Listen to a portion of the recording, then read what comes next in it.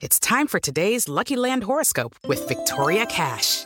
Life's gotten mundane, so shake up the daily routine and be adventurous with a trip to Lucky Land. You know what they say, your chance to win starts with a spin. So go to LuckyLandSlots.com to play over 100 social casino-style games for free for your chance to redeem some serious prizes. Get lucky today at LuckyLandSlots.com. Available to players in the U.S., excluding Washington and Michigan. No purchase necessary. VGW Group. Void or prohibited by law. 18+. Terms and conditions apply. É hora do agronegócio. Informação, mercado e empreendedorismo.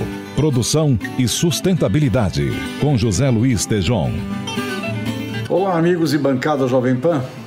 A China faz mega compra de milho nos Estados Unidos e de etanol.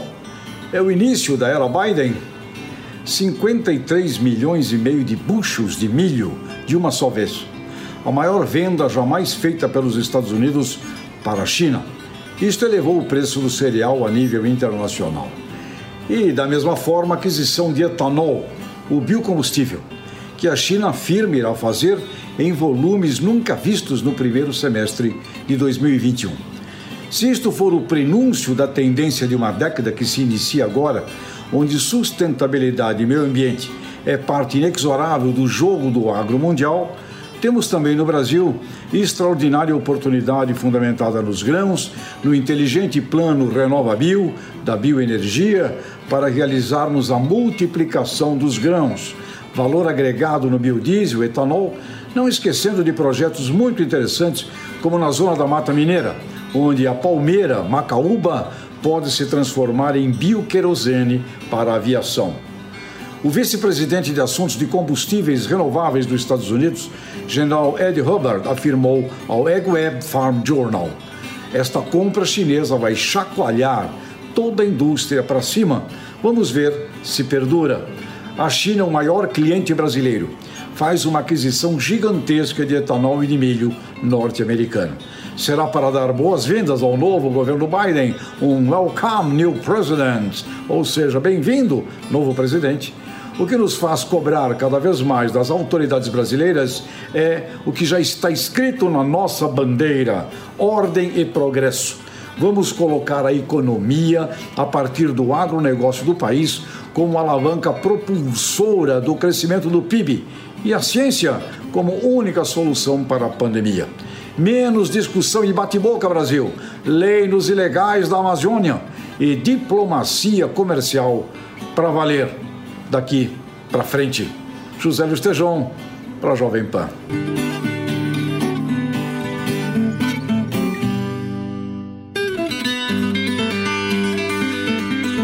No Fórum Econômico de Davos, a ministra da Agricultura, Tereza Cristina, defendeu inovação como forma de avanço da agropecuária. Matéria com Vinícius Nunes. Durante sessão virtual promovida pelo Fórum Econômico Mundial de Davos, Tereza Cristina disse que os próximos anos devem ser marcados pela união entre a evolução digital e a biológica. A ministra acredita que essa transformação tem ocorrido muito rapidamente no Brasil, com um ecossistema propício aos avanços tecnológicos no campo. Tereza Cristina disse que os investimentos públicos e privados em empresas de tecnologia do ramo agropecuário saltaram de 4 milhões de dólares em 2013 para mais de 200 milhões de dólares em 2019. Ela também citou os desafios que o Brasil precisa superar, como a necessidade de expansão da conectividade do espaço rural. A Organização das Nações Unidas voltou a se pronunciar sobre o desperdício de alimentos. O destaque é da repórter Rocio Paiki. Um dos maiores desafios dos líderes mundiais para a próxima década é possibilitar meios que permitam a transformação dos sistemas alimentares sem prejudicar a ecologia. Durante a sessão virtual do Fórum Econômico Mundial de Davos, o administrador do Programa de Nações Unidas para o Desenvolvimento, Achim Steiner, disse que atualmente se perde 30% a 40% de tudo o que se produz. Ainda segundo Steiner, a saída é entender o mercado e o sistema alimentar, dos produtores aos consumidores, além das mudanças causadas pela produção. Uma das questões é a diminuição das terras agricultáveis ao redor do mundo e a necessidade de conexão digital. No evento, o porta-voz ressaltou a importância de ter consciência da evolução dos mercados e o quanto as pessoas vão estar dispostas a pagar pelos produtos. Na Jovem Pan, a hora do agronegócio, com José Luiz Tejon. Safra de uva está com frutos de boa qualidade e colheita antecipada em Santa Catarina. Informação chegando com Lene Jonsek. E olha só, aqui em Santa Catarina, a falta de chuva em 2020 impactou de forma positiva na produção de uva de mesa. Os frutos estão com mais qualidade, já que o clima seco contribuiu para a sanidade dos parreirais e a grande quantidade de dias quentes proporcionou o amadurecimento prematuro dos cachos, antecipando a colheita em 10 a 15 dias neste ano de 2021. As informações são do pesquisador André Luiz Calcampi de Souza, que é o gerente da Estação Experimental da Epagre em Videira. Segundo ele, o volume de produção deve ficar dentro da média e o diferencial será a qualidade, que promete ficar acima da média aqui em Santa Catarina. Segundo o pesquisador, a safra do estado terá uvas doces e bonitas. O pesquisador da Epagre explica que o auge da colheita em Santa Catarina acontece entre janeiro e fevereiro. É o período em que são colhidas as chamadas uvas de mesa, de variedades mais rústicas e que caracterizam o maior negócio vitivinícola do estado. A principal variedade é a Isabel, seguida da Bordeaux e da Niágara, que tem a maioria da produção transformada em suco ou vinho de mesa na região do meio-oeste catarinense. Mais precisamente no Alto Vale do Rio do Peixe. É a maior região produtora aqui no estado. Os maiores compradores da fruta catarinense são os estados de São Paulo e também a região Nordeste. Santa Catarina é o quarto produtor nacional de uva de mesa, com cerca de 50 mil toneladas anuais, atrás do Rio Grande do Sul, de Pernambuco e também de São Paulo. Segundo o Centro de Socioeconomia e Planejamento Agrícola da Epagre, o valor bruto da produção no estado, ou seja, o que foi recebido pelos agricultores pela venda das suas produções, é de 55 milhões de reais na última safra. Depois da maçã, a uva é a segunda fruta de clima temperado com maior participação no valor bruto aqui em Santa Catarina. A cultura envolve cerca de 2.200 famílias e uma área plantada de 3,5 mil hectares. Segundo a Epagre, a viticultura está presente em mais de 73% dos municípios catarinenses. Em Santa Catarina, predomina a produção de vinhos de mesa e sucos, mas nos últimos anos houve sim um incremento na produção de vinhos finos nas regiões de altitude, o que está relacionado à tendência de aumento do consumo de vinhos finos aqui no Brasil. Também está crescendo a produção de vinhos espumantes, o que acompanha também a evolução do consumo em todo o país. A produção de uvas destinadas para a produção de vinhos finos de altitude está no Planalto Serrano e a colheita é mais tardia, entre os meses de março e abril. Lene Jonsek para a Rede Jovem Pan. A receita com a venda de máquinas agrícolas deverá crescer 3% em 2021, matéria de Murilo Pavini. A receita com a venda de máquinas agrícolas cresceu 17,6% e chegou a 22 bilhões e 200 milhões de reais em 2020.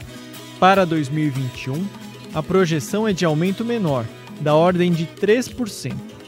Caso a previsão se confirme, a receita vai alcançar 22 bilhões 860 milhões de reais. A informação foi confirmada na última semana pelo presidente da Câmara Setorial de Máquinas e Implementos Agrícolas da Associação Brasileira da Indústria de Máquinas e Equipamentos, Pedro Estevão Bastos de Oliveira. Em entrevista coletiva, Pedro Estevão afirmou que o fundamento que fez com que as vendas aumentassem muito em 2020 continua, considerando o câmbio e o preço das commodities. Mesmo sem a realização de feiras em função da pandemia, que o setor viu em geral, foi o produtor rural aproveitando o pico de preço das commodities para comprar insumos. Oliveira destaca que, apesar do otimismo, ainda existem nuvens no cenário. Segundo ele, o setor não terá recursos adicionais para o Modern Frota nem para o Pronaf no primeiro semestre. O que os fabricantes de máquinas e equipamentos terão é o BNDES Crédito Rural, que é um pouco mais caro para o produtor. A ABMAC aposta também na realização da AgriShow, que está marcada para os dias 21 e 26 de junho e é uma das poucas feiras que não foram canceladas no primeiro semestre. A dependência das estradas para a exportação de grãos crescendo no Brasil. Destaque de Beatriz Carapeto. O agronegócio brasileiro depende hoje um pouco menos das estradas do que dependeu no passado. Mas ainda assim, nas exportações, principalmente de soja e de milho, o peso da matriz rodoviária tem crescido no país. Pelo menos é o que indica um estudo feito em conjunto pelo Grupo de Pesquisa e Extensão em Logística Agroindustrial. Na soja, a dependência do transporte rodoviário caiu de 74,7% em 2010 para 67,4% em 2019. Em contrapartida, a movimentação por ferrovias cresceu de 20,2% para 24%. Enquanto isso, a movimentação hidroviária passou de 5,1% para 8,6% no mesmo período. No caso do milho, o estudo mostra que os caminhões enviaram a maior parte do grão da fazenda para os principais destinos, os domésticos e os portos, respondendo assim por quase 67% dos movimentos totais no ano de 2019. As participações de ferrovias e hidrovias foram de 21% e 10%. Segundo o levantamento, a distância média percorrida por um caminhão para levar soja e milho das fazendas para qualquer destino que não sejam os terminais rodoviários ou as embarcadas é de 357 quilômetros. As ferrovias transportam milho a uma distância média de 1.258 quilômetros e a soja por 1.047 quilômetros. No próximo bloco, converso com Petula Ponciano, chefe-geral da Embrapa Solos.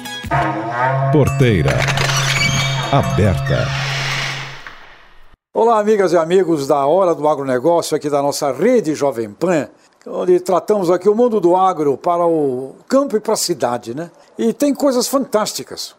Aliás, o Brasil tem a agricultura dos sonhos do mundo todo, que é todo esse programa ABC do baixo carbono, e dentro dele tem algo fascinante que a gente vai descobrindo. Eu acabei descobrindo um tema fantástico que é o Pronasolos, é o Programa Nacional de Solos. O país que quer enriquecer tem que conhecer o seu chão. E esse programa é um programa espetacular, e nós trouxemos aqui para falar sobre ele a chefe-geral da Embrapa, que é a empresa brasileira da pesquisa agropecuária, da Embrapa Solos, uma mulher, a Petula Ponciano. Petula, seja muito bem-vinda aqui conosco na Jovem Pan. Esse mundo é seu agora. Obrigada, Tejon, pelo convite de estar aqui com você hoje, conversando sobre o Pronasolos. Isso mesmo. Petula, em que estágio está o trabalho? O que está acontecendo agora e quais são os próximos passos para que isso chegue à sociedade, não só rural, mas à sociedade urbana? Que passos estão sendo tomados agora? Qual é o trabalho que tem que ser feito agora, nesses próximos dias e meses de 2021? Então, acho que final do ano, né, a ministra lançou aí a plataforma Pronasolos, onde a gente já organizou a plataforma que vai ser o receptório de todos esses novos dados e informações que vão ser gerados durante o programa. Essa plataforma hoje, ela já trouxe todos os dados e informações que o Brasil tinha nesses últimos anos. Aí as universidades estão colocando mais informações lá, CPRM, Embrapa, IBGE, né? E agora, no ano de 2021, a gente já começa, com base nesses dados, a trazer novas informações para a sociedade. Acredito que ainda a gente está a gente chama, né, o módulo, a versão inicial da plataforma, ela ainda está numa versão muito de uso para quem conhece e para quem já sabe manejar aquela informação. Então, a nossa meta em 2021 é colocar fazer novos upgrades na plataforma para que essa informação ela também seja decodificada, né, para quem não tenha tanto conhecimento no manejo daquelas informações. Então, o produtor rural, o técnico agrícola que usa menos essa informação, até técnicos do setor financeiro. A gente tem conversado muito com alguns técnicos do Banco do Brasil, né, que trabalham ali no crédito, né, na área de seguro, e eles estão vendo já algumas utilizações dessa ferramenta. Então, ao longo de 2021, aí, a gente ainda continua aprimorando e fazendo novos upgrades dessa ferramenta. A gente já vai ter aí 2 novos mapas sendo lançados, né? Teve um que foi lançado aí já no finalzinho do ano, logo no lançamento da plataforma, que foi o de vulnerabilidade e o de erodibilidade, com base na questão da evolução e erosão hídrica, e a gente está para lançar agora, no primeiro trimestre ainda, um mapa de aptidão de uso das terras do Brasil, de 1 para 250 mil. Então, ao longo do ano isso vai acontecendo.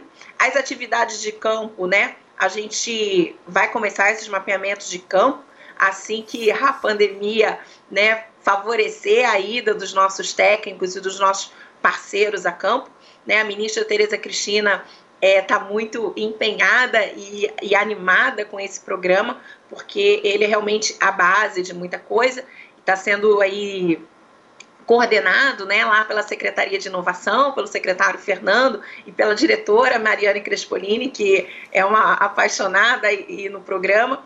Então, a gente acredita que no final de 2021 a plataforma, né, já tenha novos dados, e a gente espera que 2021 também a gente aproxime ainda mais aí do setor privado, porque ele vai ser uma peça fundamental para que a gente desça ainda mais essas escalas, né, como elas precisam ser e o que a gente pretende com o programa, que é ter aí informações de solos até nível de propriedade. E, Petula, que ligações a gente pode estabelecer entre esse trabalho e esse assunto, que é um assunto global, né, importantíssimo, chamado Amazônia, bioma amazônico? Esse estudo oferece instrumentos concretos no sentido da gestão sustentável da Amazônia brasileira? Excelente a sua pergunta. Nós temos aí 3 estados da Amazônia que já se mobilizaram ainda no ano passado para começar a trabalhar toda uma ação de desenvolvimento sustentável, né? Aprimorar as ações de desenvolvimento sustentável para 3 estados e criar um acrônimo, que é a Macro, Amazonas, Acre e Rondônia. Eles já formataram esse grupo, né? O Pronasolos é a base de todo o trabalho que vai ser realizado pela Macro, né? E a gente pretende aí que os outros estados da região amazônica também se inspirem, né, nesse grupo da Macro. A gente tem feito reuniões periódicas com eles, aí já tem uns 6 meses, né? E eles aí também estão fazendo essas reuniões junto aí com o Conselho, né, da Amazônia, coordenado pelo governo federal, para que todas essas informações que nós temos hoje, que já foram produzidas naquela região pela Embrapa, pelo INPA e por outros órgãos lá da Amazônia e que já mapearam bem esses estados, eles entrem nessa plataforma, né, e tudo então vai ser disponibilizado para todos dentro da plataforma do Pronasolos. Então a Macro é um grande projeto e eu acho que vai ser uma grande referência para a região. Muito interessante a reunião desses estados, que tem tudo para transformar o PIB desses estados em um PIB muito maior, com muito mais empreendimento e com sustentabilidade, que é a gestão do solo. Eu também imagino, Petula, que esse trabalho é de uma importância gigantesca para a pesquisa no Brasil. Para a pesquisa genética, por exemplo, para a pesquisa de uma maneira ampla, acho que os pesquisadores terão um fundamento aí riquíssimo, né? Porque, pelo que a gente sabe, não sou geneticista, mas ao conviver com os nossos amigos da genética, na verdade, a adaptação dos materiais tem que ser uma adaptação ao local, idealmente, né? Praticamente ao local. Então, esse trabalho permite uma visão ampla de toda a dimensão que a pesquisa brasileira pode ter, não é, Petula? Com certeza, Tejon, eu acho que você tocou num ponto muito importante, né? Enquanto a gente fala que o Pronasolos é a disponibilização de dados e informações para o público em geral, né? Seja ele urbano ou rural, a gente tem para a gente que o Pronasolos, na verdade, é um grande levantamento de dados que vai, na verdade, aportar ainda mais informações para a pesquisa, né? Aí num nível, né, que a gente fala de avanço da fronteira do conhecimento, de áreas que o solo, ele retém muitas informações, né? Você tem a microbiota do solo, e aí a gente fala, né, igual a gente tem conversado muito com os nossos colegas da Embrapa, Recursos Genéticos e Biotecnologia lá de Brasília, né, o potencial, né, dos solos do Brasil. Então, a gente acredita que o Pronasolos, ele vai começar a ter alguns filhotinhos, né? Então, essa é a perspectiva. O Pronasolos em si, ele, na verdade, ele vai ter um efeito multiplicador que eu acho que hoje a gente nem consegue ter ideia do que pode ter, que a gente pode estar fazendo daqui a 5, 10 anos. Que patrimônio, Petula. E pelo que me contou, aliás, o Polidoro, que estava na chefia da Embrapa Solos antes de você, me contou a história até da origem de todo esse estudo através de um ministro da TCU. Ou seja, este homem, parabéns a ele, depois se você se lembrar o nome dele, é importante citá-lo, né? Ministro Haroldo Cedrais. Isso, Cedrais. Teve um papel fundamental nisso aí. Parabéns a este homem, ele é um homem do TCU, teve a visão, eu creio, a visão do maior patrimônio brasileiro, que nós precisamos nos apossarmos do ponto de vista, no sentido da transformação disso em riqueza de dignidade de vida. Petula, eu sei também, para a gente encerrar aqui o nosso encontro, que você também deseja muito ter uma pesquisa sobre o que o cidadão, nosso telespectador, internauta, ouvinte da grande rede Jovem Pan, pensa de sustentabilidade no Brasil, pensa do solo, pensa do uso do solo brasileiro, né? Aquela história do Caminha, do Vaz Caminha, né? Que chegou aqui, olha, se plantando tudo dá, não é verdade, né? Não é verdade. Então, qual é a percepção que o cidadão, né? A população brasileira tem do setor? Essa pesquisa é importante para vocês, Petula? Eu acredito que essa pesquisa de percepção, né, do consumidor e do produtor, e acho que da área urbana e da área rural, sobre qual é o nível de conhecimento dos solos que a gente tem hoje, né?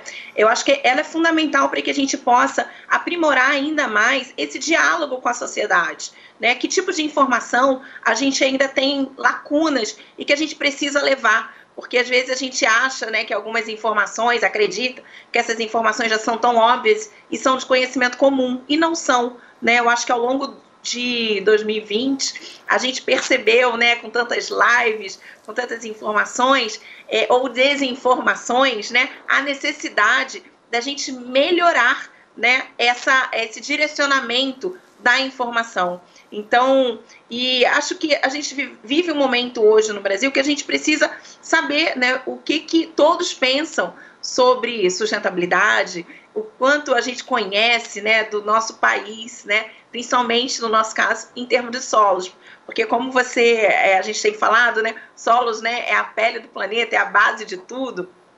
Então, o quanto a gente conhece disso? Tá certo. Petula, olha, queria agradecer muito. Petula Ponciano, chefe-geral da Embrapa Solos, marcar aqui nesta nossa entrevista essa história. O Cedrais, né, do TCU, levou a Embrapa Solos, se eu não me engano, era Maria de Lourdes. Isso, a nossa chefe na época era a Maria de Lourdes Mendonça, Maria, né? De Lourdes. O Polidoro logo depois assumiu aí, né, a coordenação do programa. Hoje ele é o presidente do comitê executivo, assim como o Pedro Correia Neto, lá do Ministério da Agricultura, hoje é o presidente do Comitê Estratégico do Pronasolos, né? Ótimo. Então, a gente tem aí um grupo que correu muito atrás do Pronasolos, passar por governos, né? Porque ele não começou agora. Então, a gente sempre fala, e eu acho que é importante destacar, o Pronasolos é um programa de Estado, né? Eu acho que é um programa do cidadão brasileiro, e acho você colocou muito bem isso, né, Tejon? A riqueza e a importância da gente ter essa informação para o país, né? Então, a gente vê como ele vem perpassando aí, né, tantas pessoas, tantos pesquisadores, cientistas importantes, quantas pessoas que são tomadores de decisão, como o ministro Haroldo Cedrais, naquela época, né? A gente já passou estamos no 3º presidente da República e o Pronassolos, né? Tá aí alguns ministros da Agricultura, né? O ministro Blairo, ministra Tereza aí, que sempre tiveram, né, todo um olhar especial para esse programa. E a gente começa a ver como ele tem rebates em outros setores, como até o setor financeiro, né? Petula Ponciano, muito obrigado e dê um abraço a todo mundo aí da Embrapa e do pessoal envolvido nesse programa. Por favor e obrigado. Obrigada, Tejon. Obrigada a todos os ouvintes aí por a gente ter conversado um pouquinho sobre esse programa que é tão importante para o país.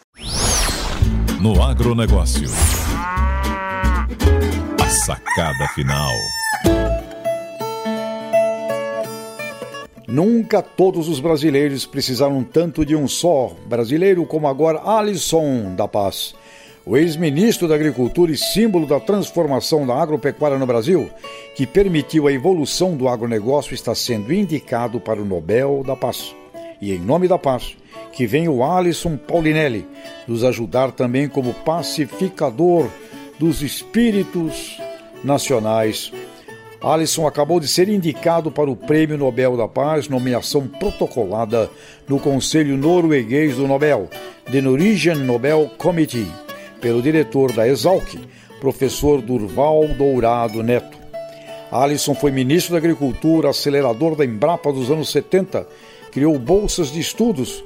Em 2006 ganhou o prêmio World Food Prize, um equivalente a um Nobel da Alimentação.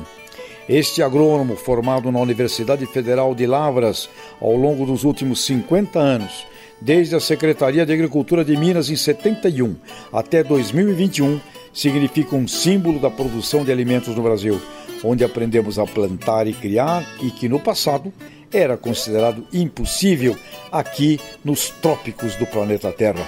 Essa contribuição não vale só para o Brasil, é a possibilidade de autonomia alimentar em toda a faixa do cinturão tropical do planeta. Alisson, guerreiro da paz, que o Nobel nos ilumine, que venha o Alisson da paz, trazendo para o Brasil pacificação, que o agro nos inspire. Nunca todos os brasileiros dependeram tanto de um só brasileiro. Pacificação, Alisson, o guerreiro da paz. Na Jovem Pan, a hora do agronegócio, com José Luiz Tejon.